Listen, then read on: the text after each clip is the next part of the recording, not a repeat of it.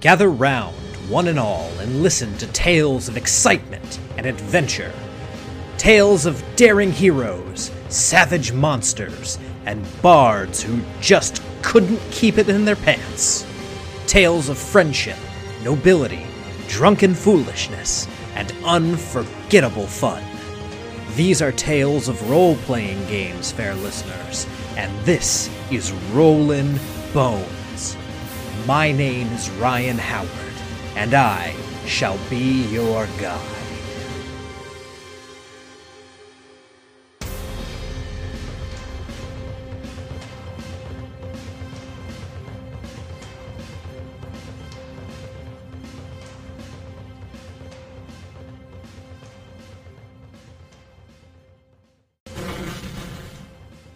Hello everyone and welcome to Rollin' Bones with Ryan Howard, your source for the best in RPG interviews.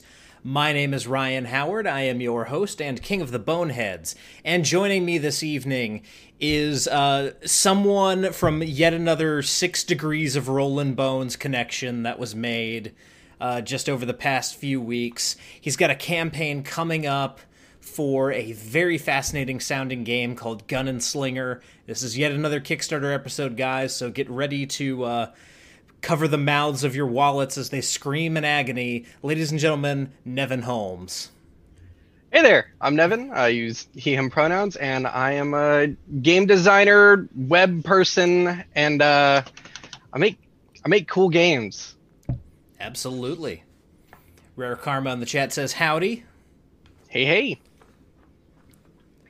Sweet. So it looks like we've got a few people here watching live, here to, hear a little bit about this interesting game that's coming to Kickstarter later this week. Yeah, it launches in 3 days. Oh God. kind of losing my mind a bit. So I guess do y'all want the elevator pitch on this, or where do I start? Yeah, we'll get into that in just a second, but the way that I like to start the show, as any of you who've watched before know, I've got these questions here that I ask everyone because I find them fascinating. So we'll start right at the beginning. Nevin, how did you get into role-playing? It was actually way back in, it was either like late high school or early college.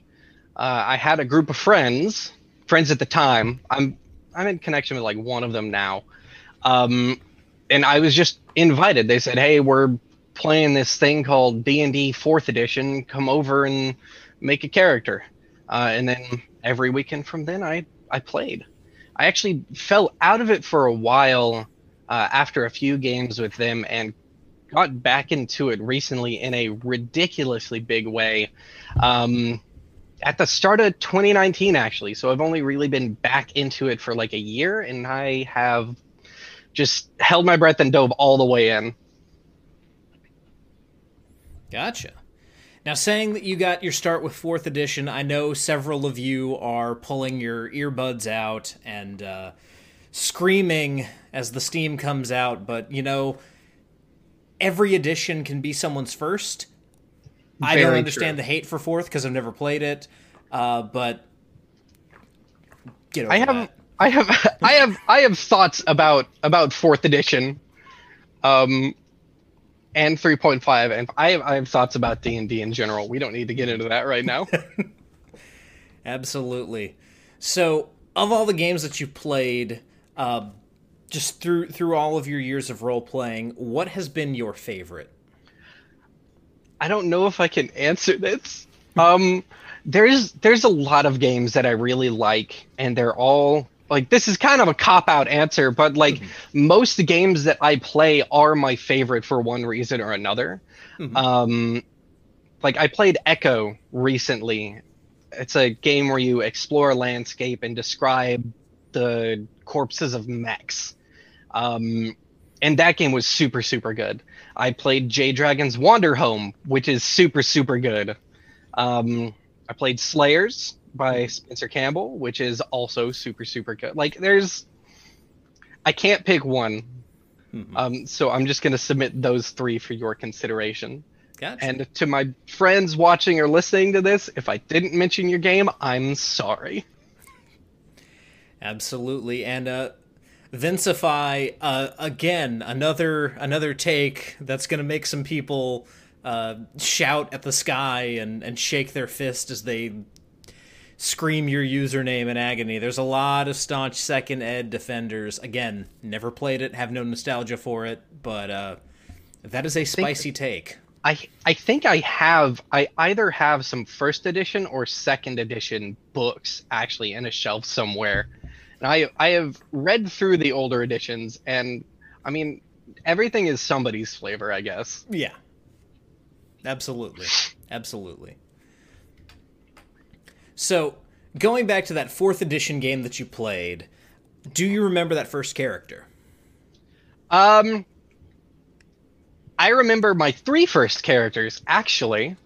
There was a homunculus with robotic legs named Zilch. There was an ice ganassi named Mar. And there was this one's my personal favorite, a fey-touched sorcerer named Karm. He had a pet rat and he was out for revenge, but ended up just being a good boy and couldn't do it. Awesome. So, when it comes to those of us who, run a lot of games and stuff like that, are you kind of the forever DM of a lot of your groups? Is that kind of the role that you found yourself in over the years? Thankfully, no. I actually have the rare privilege of being able to play as much as I run. Vincify in the chat is actually the DM of one of our games, and Dino Jam is in that game, and also my wife. Sweet. And just like all-around kick-ass graphic designer. Mm-hmm. Absolutely. So when you are running a game, a lot of us who, run games, we have this tendency to bring favorite NPCs along for the ride. So do you have a forever NPC? I do. It's Karm. I bring him back in every campaign that I can. He has since retired from adventuring and owns a bookshop that's bigger on the inside than it is on the outside. Nice. I too have turned my one of my first PCs into a forever NPC, so I'm right there with you. It's a vibe for sure. Mm-hmm. Absolutely. So when it comes to both being a player at the table and running behind the screen, how would you describe your play style? It varies from game to game.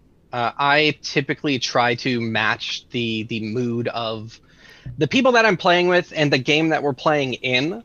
I'm definitely character focused, but I do love to get down and dirty with some action. Nice. Gotcha.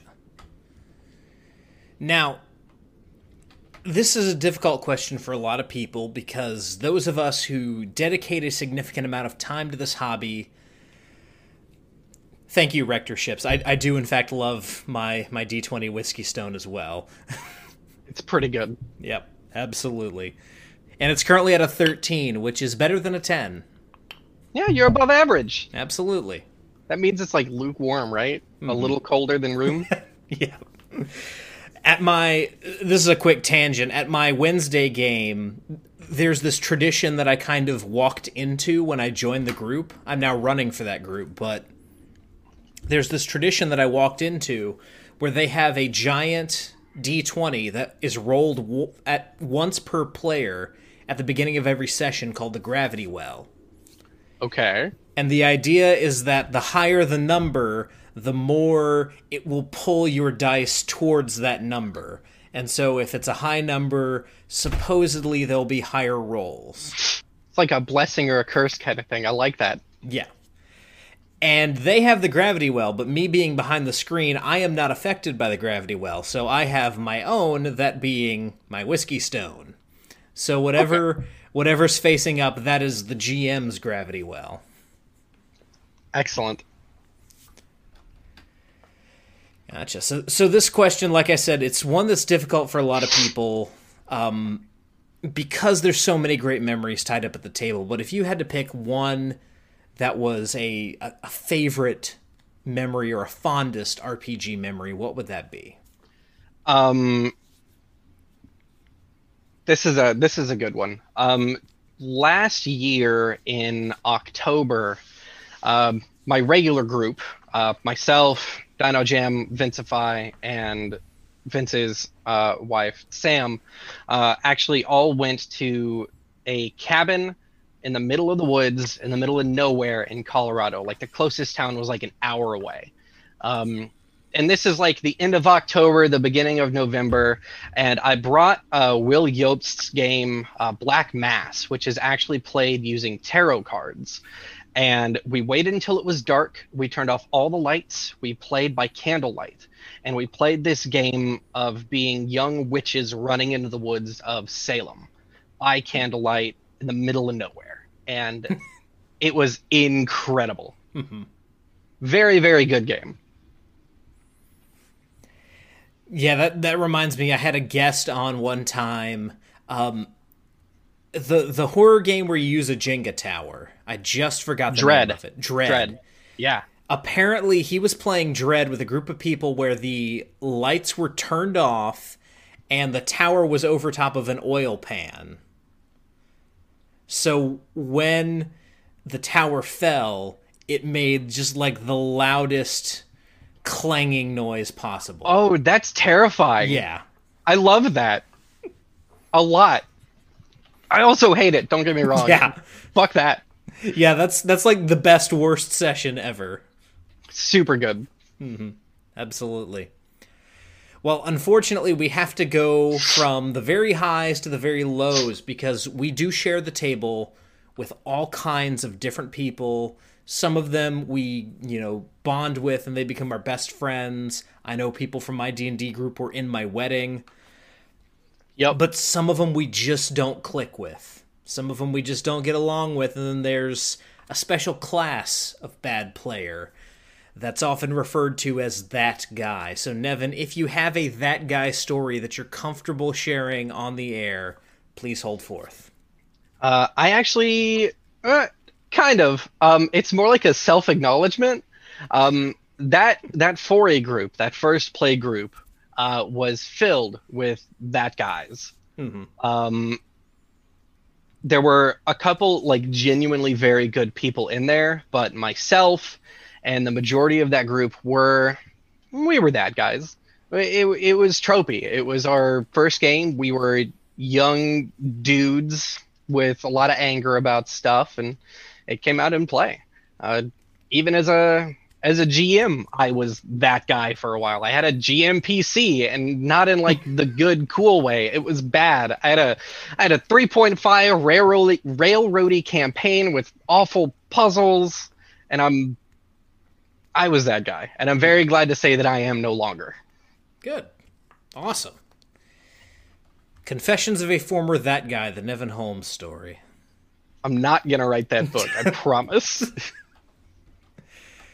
Gotcha. Well, now we come to the last of these introductory questions. This one has flummoxed a lot of people, and I'll tell you the answer can be as philosophical or as sophomoric as you want it to be. But Nevin, if you could put anything on a t-shirt, what would it be? I'm really glad that this question exists because I get to reveal a deep, dark secret finally for all. Rare Karma in the chat already knows. Corbin already knows. I actually, my favorite method of shit posting is to put garbage on t-shirts. I have many, 4 that are saved, but I have a long storied history of making awful t-shirts. I have one that's just a plain white t-shirt with black text that says Catholics love bones. I have another one that's got a buff Minecraft Steve on it, and it says Minecraft is a meritocracy and I'm winning. But I think if there's one shirt that I want to get printed, it's a maroon crop top with white text on it that says McCavity versus the Wolfman, who would win?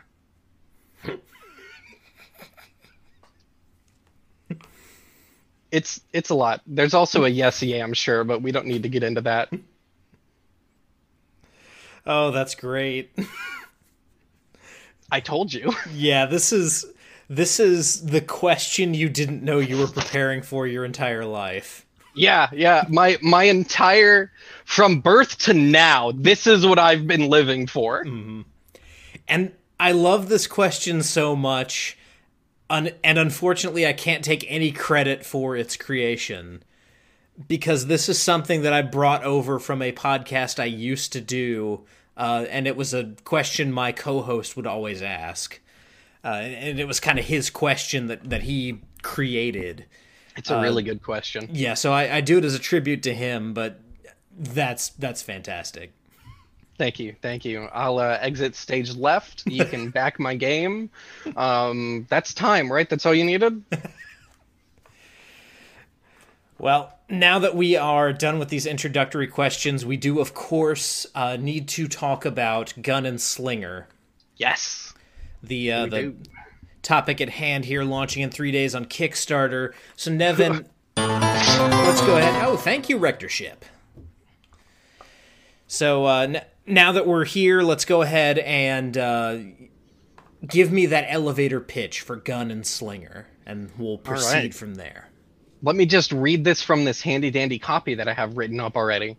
Gun and Slinger is an RPG about a weapon and a wanderer. A maestro and two players, as the gun and slinger, set out into a dead planet mutated by a god's forgotten child and hunt strange bounties, investigate the world, and unlock hidden powers.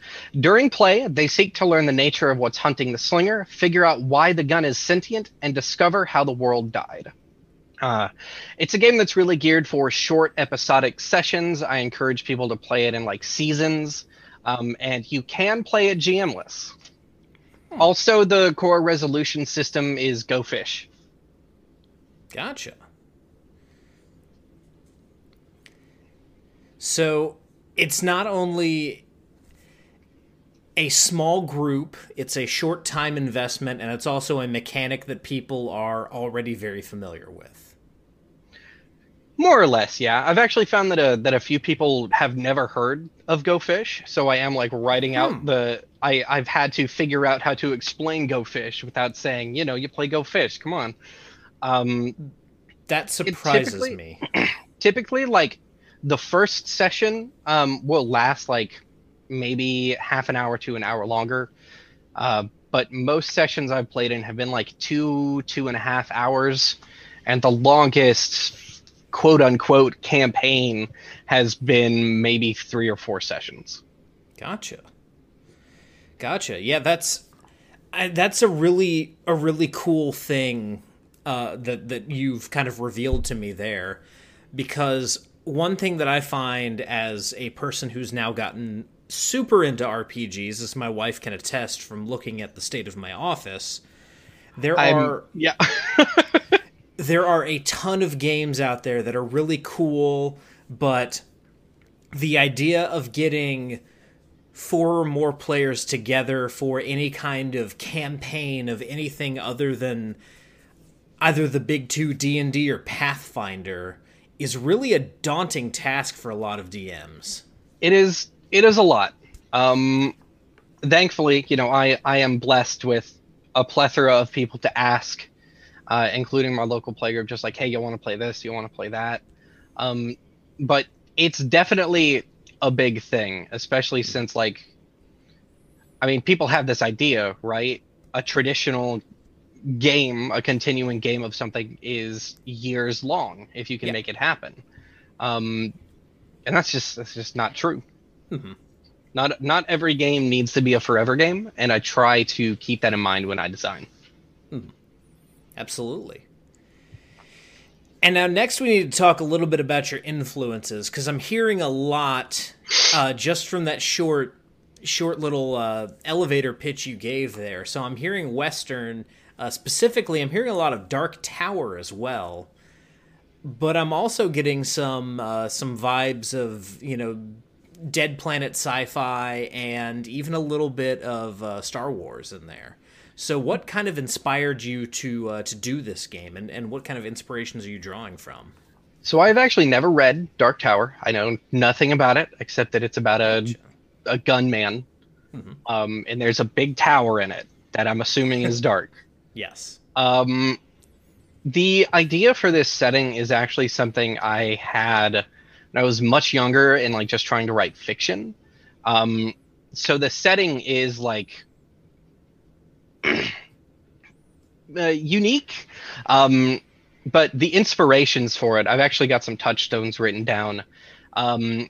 Definitely Star Wars, like you said. Outer Wilds is a big one. Firefly, Trigun, those are all big ones. But we've also got Nausicaa of the Valley of the Wind, Legend of Zelda: Breath of the Wild, Pitch Black. Vin Diesel's Pitch Black is one of them. And Subnautica is actually one of them as well. Huh.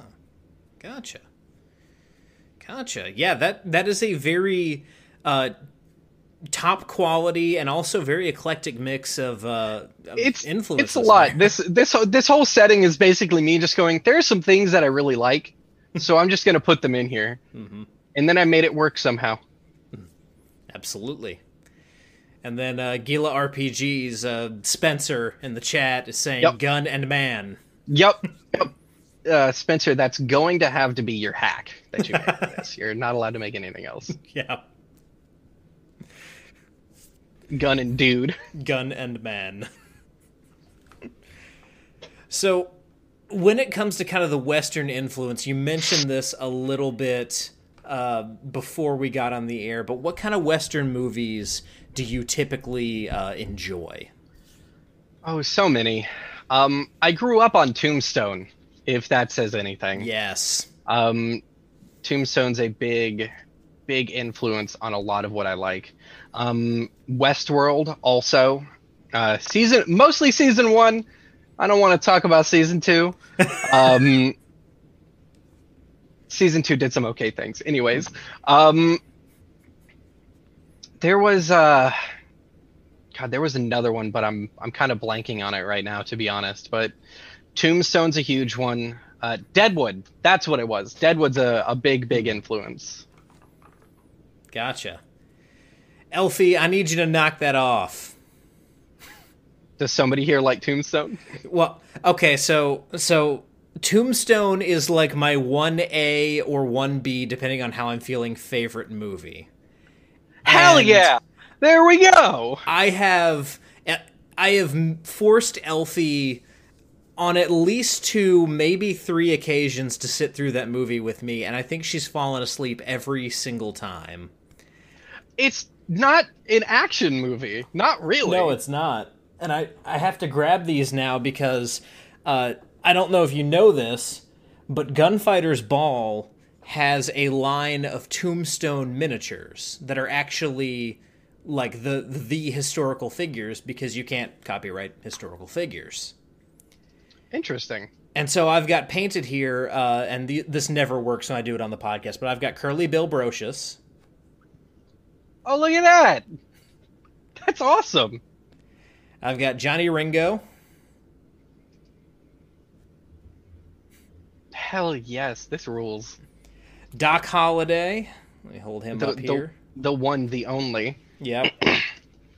The tuberculosis man.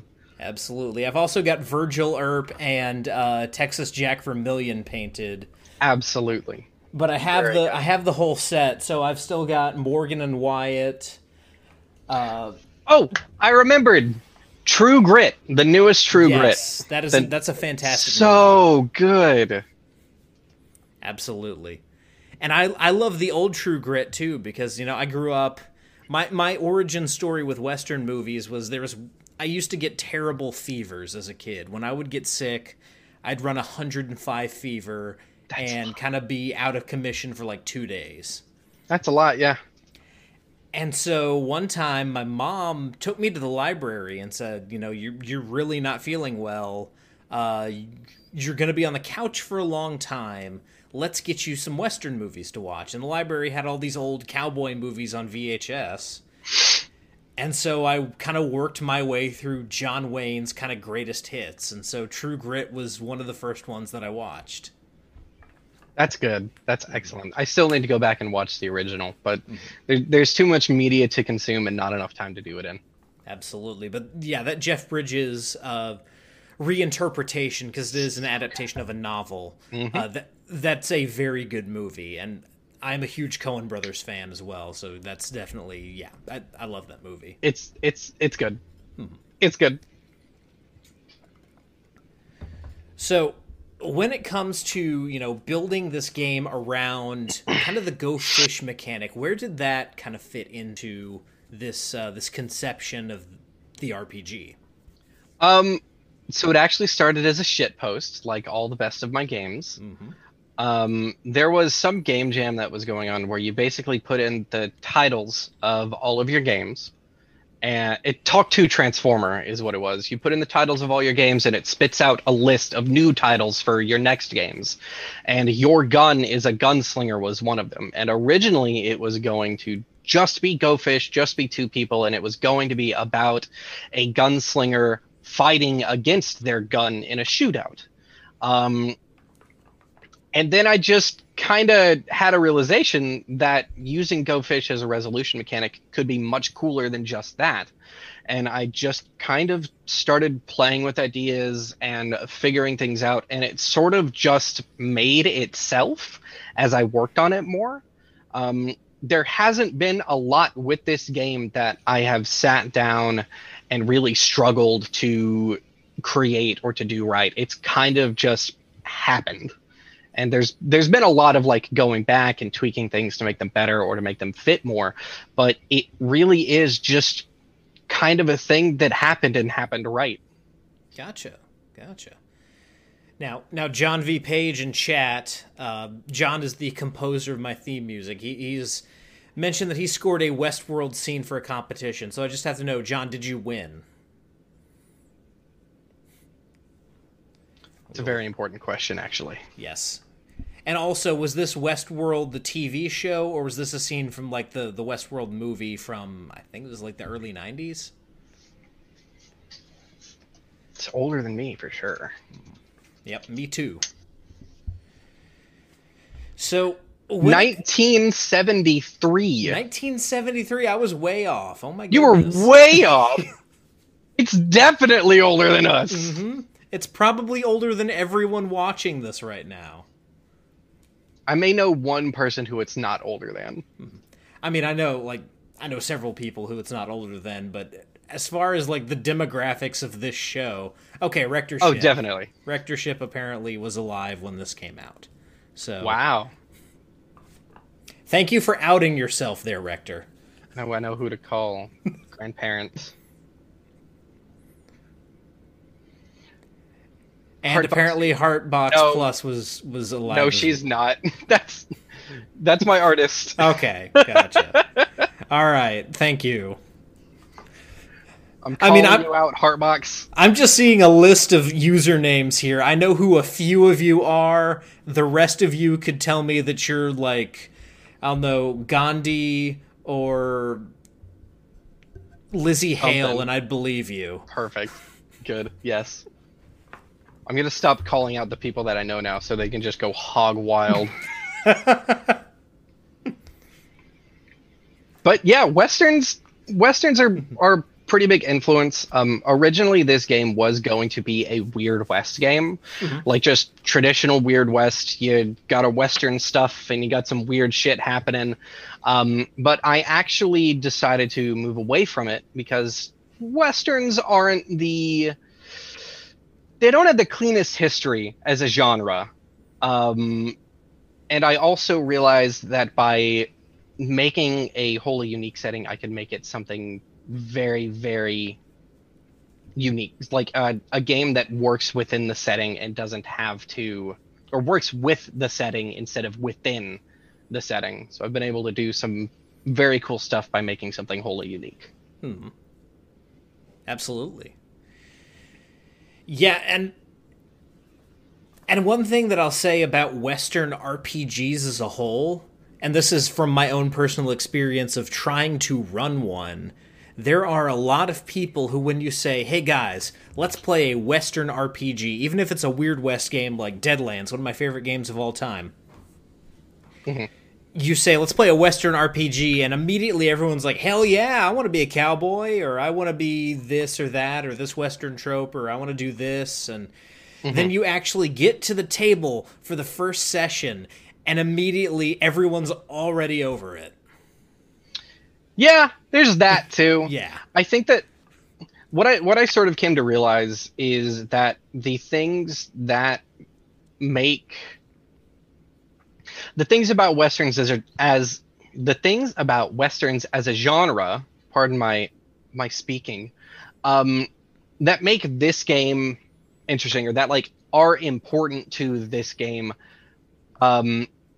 are coincidentally also like the least problematic and least boring of the aspects of westerns as a genre. People working together to survive in an environment that does not want them there being a key one. I've tried to pull in like some hopefulness, because that's something that's very key. Being on your own, being a survivor, those are all very, very important things to the genre and to this game. Absolutely. And another thing that I think you've done well here is a lot of good westerns, especially, you know, if you're talking about the Dollars trilogy that Eastwood made, the kind of the pinnacle of his western career there.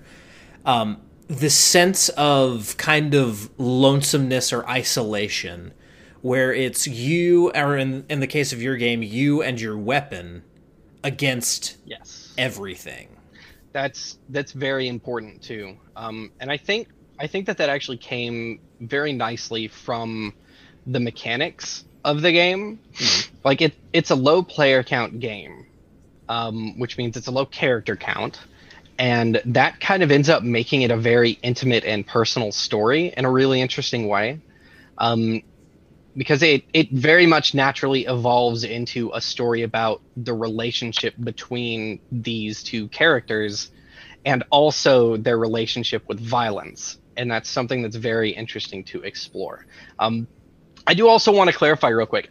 I don't consider Gun and Slinger to be a true like Western. I try to be like very clear about this.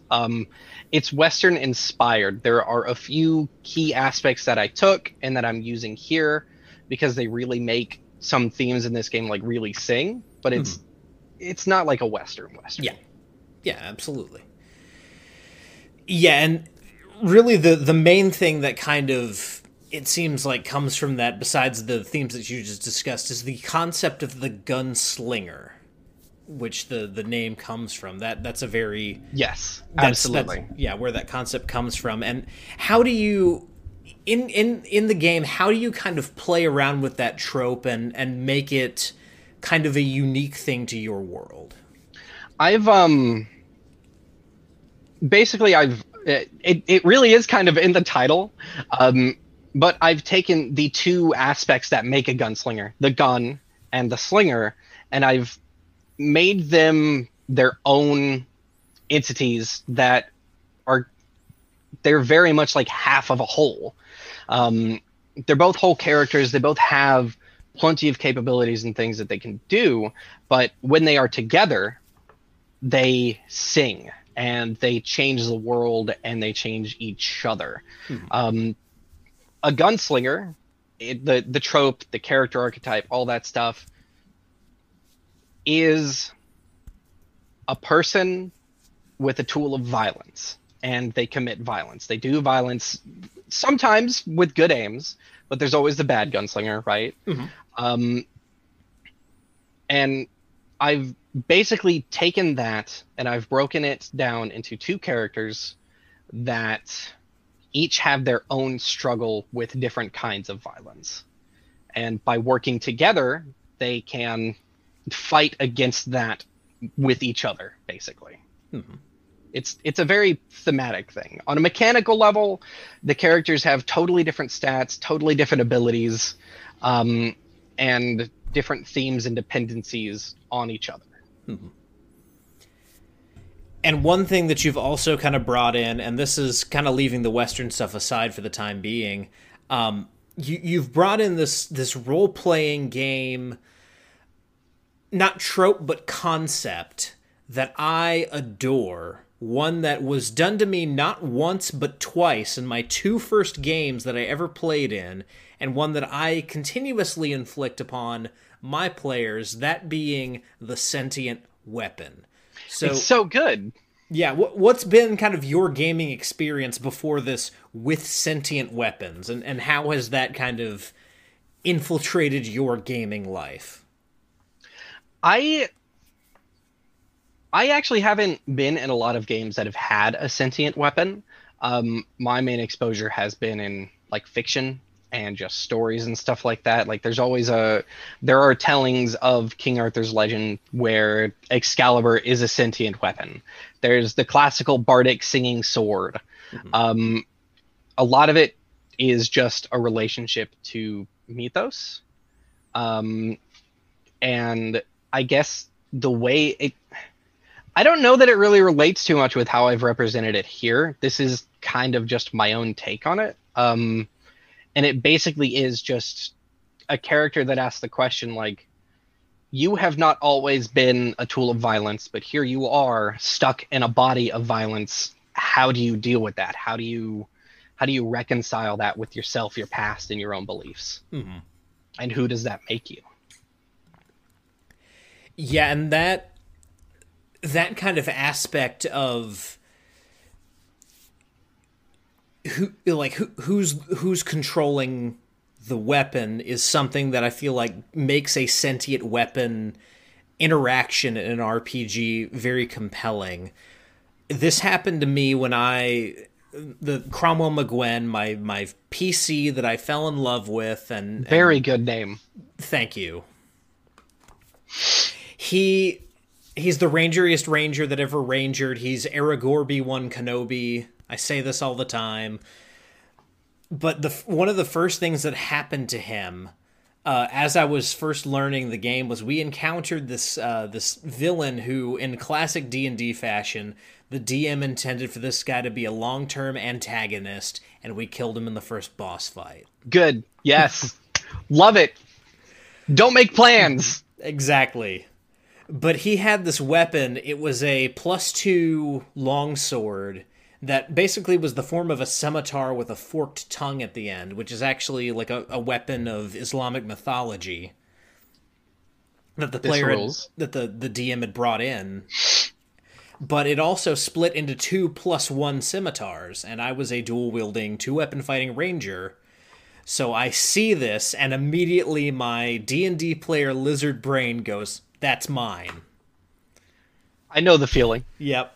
And no one else. I've fallen for many a cursed weapon because of this. Mm-hmm. None of the other players were like 2-weapon fighters, so they're like, "Yeah, it's yours. Go for it." And the DM was like, "Okay, you have to attune." He actually had a You'll good have to poker attune face. for it. He had a very very good poker face. I did not see this coming. Muhammad, you did a fantastic job with this. But he goes, "Well, you have to attune to it. It's a magical weapon." And I go, "Yeah, okay, sure. I'll take the 15 minutes and a long rest and attune to it." And he goes, "Make a wisdom save." And I fail. No! Yes! Good! And so for a solid 3 months of actual time, probably like weeks of game time, my character was just becoming more and more savage because of these long swords encouraging him to kill. So good. Yes, good. I love it. And this was a character who he was like the last heir of a like completely evil despotic empire that like crushed an entire region for generations, and so he was carrying around a lot of guilt about his past already. And then he's turned into a murder machine by these swords. So it became a very compelling part of the game. And then I turned around and did the same thing in my Dark Sun game to a Thri-kreen barbarian who had fought his way out of the pit and earned his freedom. Pretty good. I like it. Yeah. It's very good. Mm-hmm. I'm here for this. But you've got this interesting thing going on where it's not just a sentient weapon controlled by the fiat of the GM. It's a sentient weapon controlled by another player. So how, in your kind of playtesting, has that played out in game? And what does that end up looking like for Gun and Slayer? Or Gun and Slinger? You mixing me Sorry, up with Spencer. Spencer's game. It's... I think that, honestly, it's the only way that this could have worked. With the things that I have ended up exploring in this game. Mm-hmm. There's a key aspect of this game, and it's that the gun cannot be fired unless both the gun and the slinger agree. The gun does not need to be in the slinger's hand in order to fire, but they both have to agree. The gun is also not, like, completely helpless without the slinger. Mm-hmm. They make each other stronger, but the gun can still, like, move around the world. The gun can speak. The gun has more powers other than just shooting, and that's all done through, like, the character sheet and building a character and everything. But it has ended up playing out in wildly different ways in every playtest, actually. In one playtest, the gun was inhabited by a demon that was very much started off being like, "Hey, we need to kill to get what we want. We need to kill so we can save your family." And the slinger was like, "I don't want to kill unless we absolutely have to." And it ended up with them coming up with much more unique solutions to problems. A lot of sneaking, a lot of lying, and a lot of bribing people, but it ended up being mostly nonviolent. And then we've had more action-y campaigns where the Wanderer was kind of a blank slate character, like your Fallout 4 protagonist style. Mm-hmm. And the gun was a trapped, like, biblical Old Testament angel, like, trapped in a gun. So very much about, like, fire and brimstone and vengeance and cutting a path. And that ended up being based on their characters, I made that a much more action-focused thing. And it ended up telling a narrative that leans towards, that side of the coin of the struggle between violence and not. Gotcha. So when it comes to the different combinations, it doesn't sound like there's necessarily a class system, but is there, like, different archetypes of what the Wanderer and what the gun can be? Is that, like, in the book, or is that completely on the players? There's some choices. During setup, I think right now it's between 25 and 30. I'm still working on it, but there's a big chunk of questions that everyone at the table answers together that defines aspects of the world and of the characters. And that includes, like, who you are and who you were before you two found each other.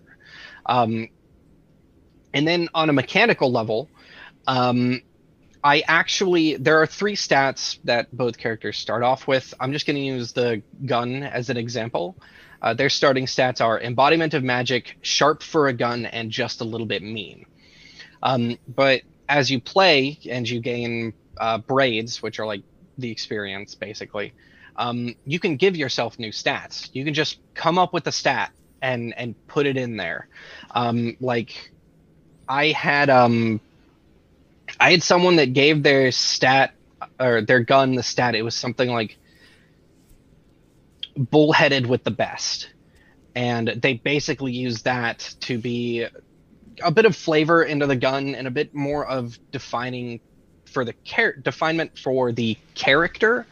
And they basically just used it when they wanted to be stubborn and, like, force their way through. If Sharp for a Gun is, like, quick wits, then bullheaded with the best is fuck brain, I'm gonna use brawn.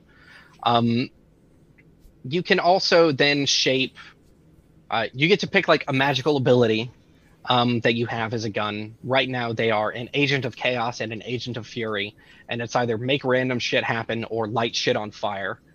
But then beyond that, you get to pick a rune that is inscribed on the barrel of the gun, that actually shapes how you use magic. and that's like Fury and Fire, Protection and Peace, Tricks and Treason, Strength and Service, and a couple others.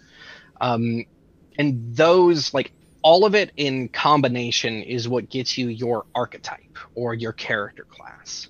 And then as you level up, you further expand on these, and further define your truly unique character. Gotcha.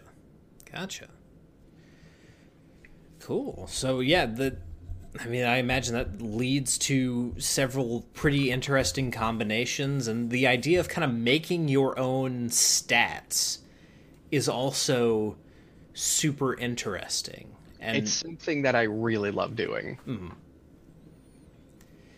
Yeah, I'm struggling to think of any other game that's doing something similar. The closest I can come up with is the Star Trek Adventure game has different, like, edges that you come up with a name from, like, a Star Trek episode, and you embody that particular sentiment of that quote. But that's even, like, what you're talking about is even a little bit deeper mechanically than even that. Yeah, no, I basically just say, hey, make it whatever you want. Like, use this as an opportunity to give yourself more role-playing chances and, like, skill checks, because it's fun. Like, do what you want. I don't care. The game, you already have the game. Do whatever. Absolutely. I've explored something similar to this in another game of mine that's in development, Stand-ins for the Apocalypse. It's like a GMless PBTA game, and there's a stat called motif. And you just define, using a few adjectives, your character's motif and what they are about. It's sort of a more guided approach to the same idea, but I love just letting people sit down and, after they've done everything, say, okay, what is this character really about, or what are they becoming about? Because I think it gives you a lot of really awesome opportunities to explore character development that games with your 5 strength decks, whatever, right? You don't get these opportunities a lot, and I want to make something that gives people these chances. Absolutely. And Vince, if you're playing as a gun that used to be a cat, if it used to be one of my cats, then the gun will only fire if you don't feed or if another cat is in the sunny spot. And then you'll also just sit on everything. I'm here for cat gun. Yeah. That could be interesting. If done right. And I think Absolutely. Vince, I think you've got the right sentiment there, Vince. That could be pretty interesting. I'm here for it. But will you only speak in Mrouse? Please. So in and out of character. Yes, absolutely.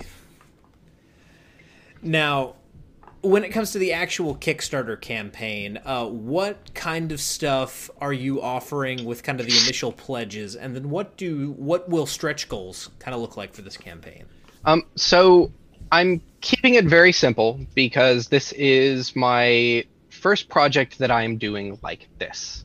Okay. It's the first thing that I'm taking to Kickstarter. I want to keep it as simple to fulfill as I can. Our goal is $43.50. It's a regular 30-day Kickstarter. And the rewards that you can get, $12 gets you the full final color PDF. $20 gets you a full color paperback and the PDF. And if you really, really, really like my game, you can back it $100 and I will write a secret message in your physical copy of the game. Nice. Stretch goals. We have 2 stretch goals. The first one is by my wonderful, wonderful friend, Viditya Valetti, writer of Space Goblins, and Space Between Stars, and so many other amazing games. Spellcatex. God, Vid has not made a bad game. At 6350, Vid is actually going to write a whole new playset called Sword and Bearer that comes with a new setting, setup section, 2 characters, and art by Nadir Noor, who is just absolutely fantastic. Mm-hmm. And then at 7250, Adira Slattery, the writer of Bad Moon, an all-around fantastic person, is writing an alternate character called The Demon. And that's going to have art by Joseph Rahman and a special sigil designed by Ezra Rose. Gotcha. Oh, and in chat, Dino Jam oh my goodness. That's brilliant. That's Magic brilliant, T-shirt Jam. cannon and cheerleader. Hell yeah. As a former school mascot, I have to give it to you. That's amazing. You were a mascot? That rules. I was in fact a mascot. I went to South Lake Christian Academy in Huntersville, North Carolina, and we were the Eagles, and for a couple pep rallies and a basketball game, I was Eddie the Eagle. Pretty good. Yep. And it was an interesting experience. It was fun, and I will forever, anytime at work when someone's like, "Oh, it's an icebreaker, what's something fun about you?" I've got a handful that I can always break out. 1, I trained as a professional wrestler, and 2, I was a school mascot. Both extremely good. Yes. Looks like Dino is also a fellow former mascot. So yeah, she's done some interesting things. It's an interesting life. It really I say that like I did it more than 3 times, but it's that's 3 times more than most people. You lean back and you light a cigarette and you just put your legs up on the ottoman and you go, "Let me tell you about being a mascot. I got some war stories." Back in my mascot days. Pretty good. Absolutely. But yeah, as you guys can see from chat, there are limitless combinations for this game. Absolutely. Including a mystical t-shirt cannon. Which there's I did a thread on Twitter early on where I was just like, "Hey, give me names for gun and slinger hacks." And there have, to this day, I still get like absolutely incredible GNS hacks, usually as like shit posts from friends, but they're all very good. Mm-hmm. Witch and Craft being one of my favorites. Pirate and Ship is another really good one. Light and Saber is one that I'm very excited to see. Mm-hmm. There's pretty much like Chimney and Sweep. Like, you can do anything with this game name, and it's extremely good. Damn it, Emma. Damn you. Yeah, there it is. There it is. Poop and Butt, Shit and Post. Nevin and Spencer. Mm-hmm. Absolutely. So you see what I mean. Mm-hmm. Rollin' and Bones? No, that's good. That works. All right. There we go. One player is the host, one player is the interviewer. That's great. Roll for t-shirt question. Oh no! I don't have an anecdote! It's a good thing I got a bonus to charisma here. That's a 1. Oh no. Yeah, but games are good, huh? Mm-hmm. Absolutely. So, one thing that surprises me, and this might be something that you might have coming down the line that we don't know about. I was hoping for sure that one of the stretch goals or a higher tier of donation would be a gun and slinger set of cards. It's something that I thought about doing. Okay. And I had some ideas for how I would go about it, but the fact of the matter is, commissioning a deck of cards, a fully custom deck of cards, is extremely expensive. Yeah. Because it's all of the art. I mean, it's 40 something completely unique pieces of art. Plus whatever you do for the back design, right? It's a lot of money. Yeah. And with Kickstarter, that in and of itself isn't necessarily something that makes it impossible. But beyond that, it's the logistics of actually shipping. I actually spent some time talking about this with Jay Dragon. They were kind of helping me get my sea legs, so to speak, when first starting this. And it's something that I really want to do. But in order to keep the scope on this small and digestible, and to help me not rip my hair out when it comes time for printing and fulfillment, it's just not something that's going to happen right now. Yeah, understandable. Absolutely. Maybe when I do the second Kickstarter for Bertrix's Guide to Nature, we'll see what happens. Gotcha.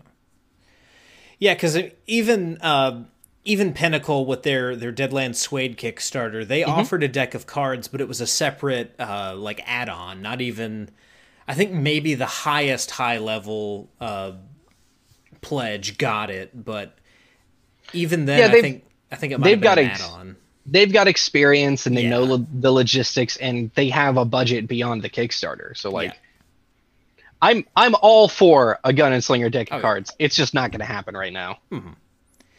Yeah, and what you said about the art is kind of like the big thing, and then another thing I imagine is just making it not look like crap on a card. Well, there's artists who specifically design playing cards. Like Nathan DiPaletta is someone who I know of that just does card art. You can commission them for full decks of cards.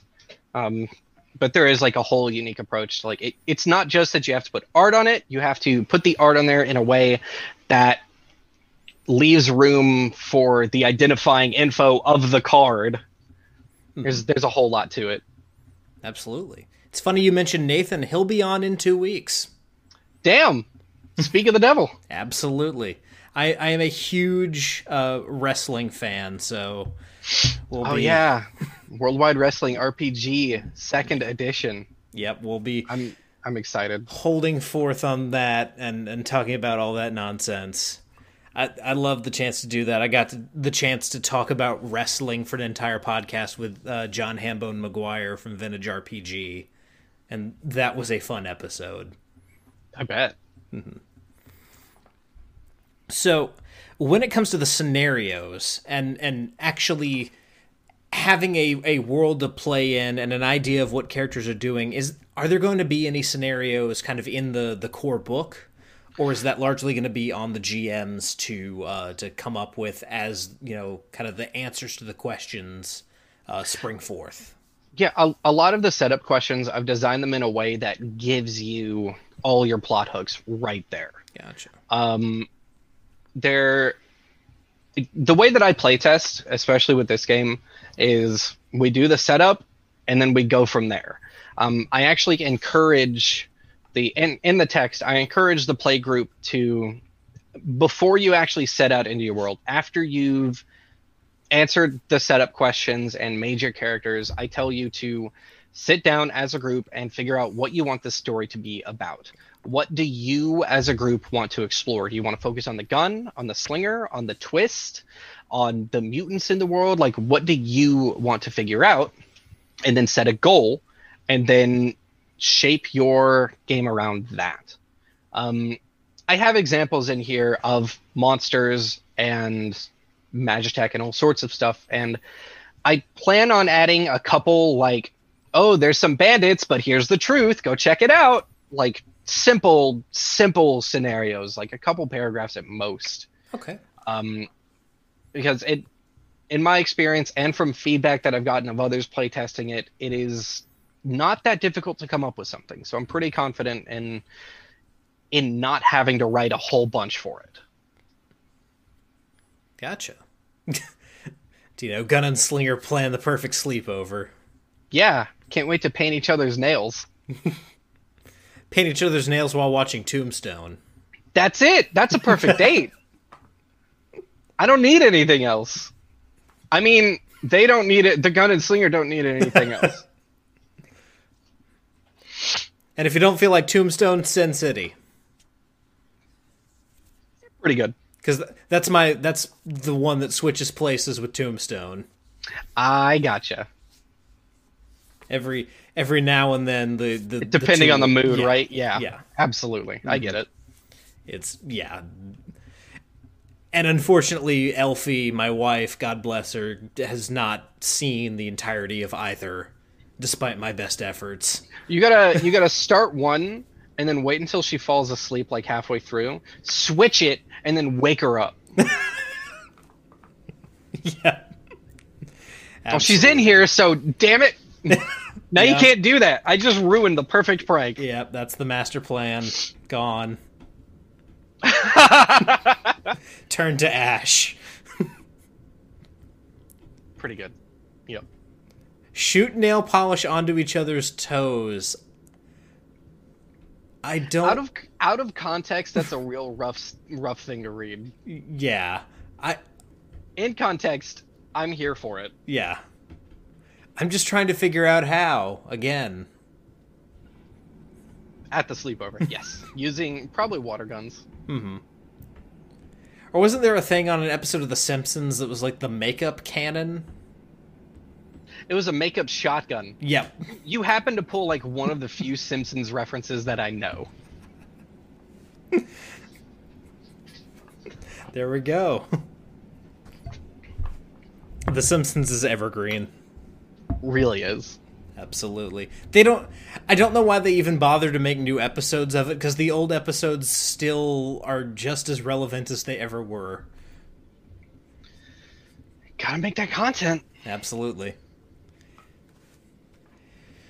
So, I know with kind of the state of the world being what it is, there haven't been many chances to kind of promote this physically, but once conventions are kind of back up and running, is that something that you're interested in doing? Is, you know, taking this game convention to convention and running it for people? I think that'd be fun. Yeah. I've thought, as I've gotten more and more into game design, I've thought about going and doing that.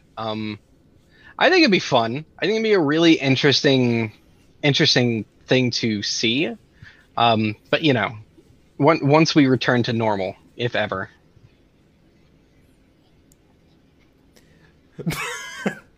Do you know Gun and Maggie? Oh shit!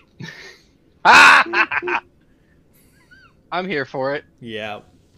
There we go. That might not even be a hack. That'll be that's just core. Second edition. That's the game I'm releasing now. But yeah, I think it'd be really fun to take this game to conventions and see if people vibe with it. Mm-hmm. Because it's an interesting thing. I know it would be a low player count for a convention game where you typically want to get a bunch of people around the table, but it would be super interesting just to see how three complete strangers bond with each other and accomplish this particular game that you've set forth here. And I feel like that would be a really interesting setting to give that a whirl. Definitely. And then the idea that if you brought it to Gen Con, you end up with, like, here's Matthew Lillard and here's Joe Manganiello, and now the three of you have to make an adventure. That'd be interesting. Yeah, absolutely. The astronomical odds that their schedules would line up just so. Yeah, I've been told that this game kind of, like, tricks the more trad players. Mm-hmm.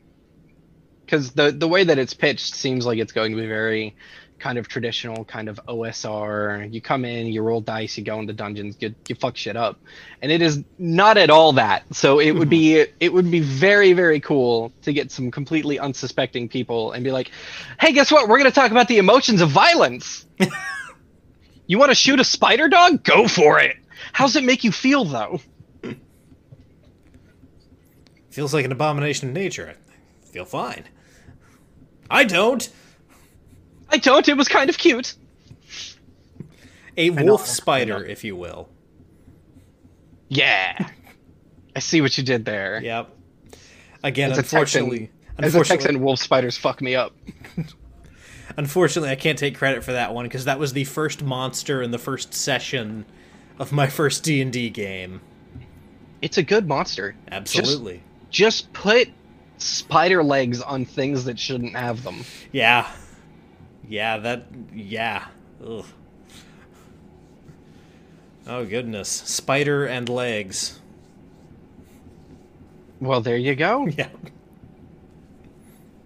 It's a GNS hack that requires 9 players. Yep. Oh, that would be interesting. 1 for the body, 8 legs. You all have to form a consensus. It's like Octodad, but you're playing Go Fish. Yeah.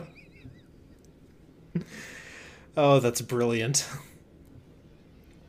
So, kind of rounding things out, like we said, this is launching on August 13th, 3 days from now, as we're doing this live. Those of you who are watching it on YouTube or listening on podcatchers, you will have precisely 1 day before the Kickstarter launches, and you said it's going for a month? Yes, 30 days. Gotcha. It'll end around my birthday, actually, so hopefully I get to celebrate. Absolutely. And then from there, what kind of release date are you targeting? Is this going to be like an early 2021, or is this something that's kind of already written out so it can be out before the end of the year? The game itself is almost text complete. I'm constantly going back and making changes, and there's a few, I feel, important things that I want to make sure are in there. But once I sit down and actually get my brain together and finish writing it, the text will be done pretty quick. I have written down March 2021 as the fulfillment date for physicals, but yep. I'm trying to do earlier than that. But I want to make sure that I give this team. I've worked with most of these people before, so I know that they're very good and very quick. But I want to make sure that we have enough time to do it right, and give it however long it really takes. Gotcha. And then I know this is, way in the future once this thing is actually out and fulfilled. But when it comes to broader distribution, are you going to go through drive-thru? Are you going to go through itch? What kind of ideas do you have for that? I'm probably going to end up... it's definitely going to go on itch. That's where all my games are currently. I will probably put it up on drive-thru. Just because you should have your big games on drive-thru. And then beyond that, I'm not really sure. I haven't talked to him about it yet, but I'm pretty sure floatingchair.club is going to want to have a couple copies. Maybe Exalted Funeral will hit me up, we'll see. But not much plans. I'll probably do another print run if it goes gangbusters. But yeah, it's basically just like I'll release it where I release it, I guess. Yeah. And that's, again, we're talking, 2021 at that point, so. Exactly. I don't even know if 2021 exists at this point. Yep, so. Absolutely. For some of us, it's a coin toss whether or not, next week exists, so. Look, it's been a hell of a year this last week. Absolutely. And fortunately, we have all of these great games that have been coming out to kind of help us get through it. So we're kind of up at the end of our time here, Spence. Or not. Why do I keep saying that? Damn again! Oh my Spencer. God! He's in my head. He won't leave. I can't believe this. Oh my God! One conversation, and you're just right there, right inside my head. I can guarantee you, Spencer and I are gonna laugh about this for a while. He's pulling the levers. I've got a meme he made that I need to send you. Nevin. Yes, that's me. That's my name. Yeah, absolutely. I can't even say I'm drunk. I've had one drink. What I do at the end of every episode is I like to give the guest time to promote anything that they've got coming up. So, obviously the Kickstarter coming out this week. Is there anything else that you kind of want to put out there? Yeah, so first and foremost, you can check out the Kickstarter at bytes.rip/GNS Kickstarter. That's bytes.rip/GNS Kickstarter. You can check out my stuff at nevin.games or at fork20.itch.io. I also I do a lot of stuff, like a whole lot of stuff. So if you just want to see everything that I do, you can go to nevin.games, and then there's actually a link to my link tree on that page. I have a lot of stuff. I'm working on a few things on the back burner right now. Stand-ins for the Apocalypse is a GM-less powered by the Apocalypse / belonging outside belonging game about being in a punk math rock band and saving your town from an apocalypse. It's very, very good and very, very queer and very, very music focused, and I love where it's going. Justicar is I'm still trying to figure out how to describe this. It's like an improv party game where you basically play like My Cousin Vinny or a Phoenix Wright court scene. You build a crime and then play the court proceedings together. I love it. Those both sound amazing. They are. Awesome. Cool. Well, guys, that is going to do it for today's episode. Nevin, this has been great. This has been a blast. Thank you for having me. This has been a ton of fun. Guys in chat, you were fantastic.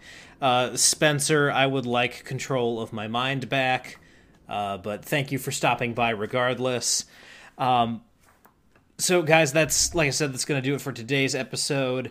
Next week, thank you for releasing me, Spencer. Next week, we are going to kind of go back to the Savage Worlds type stuff. We are seeing the return of the legendary Carl Kiesler and his co-hosts from the Wild Die podcast. We'll be talking all things Savage Worlds. That'll be a ton of fun. And this Saturday on Danishes and Dragons, I'm being joined by my good friend David Lindsay. He just recently wrapped up his first foray into dungeon mastering. He ran Phandelver for a few friends of ours. And I want to sit down over breakfast with my good friend who I haven't seen in a long time and talk about this first campaign and what lessons he's taking from it. So that'll be Saturday morning at 9 a.m. Central. Next week, same time as this week, we'll be talking to the Wild Die Pod crew. So guys, thank you so much for tuning in, and whether or not you rolled a 1 or a 20, I'm so glad that you rolled your bones with me, Ryan Howard, and I'll see you next time.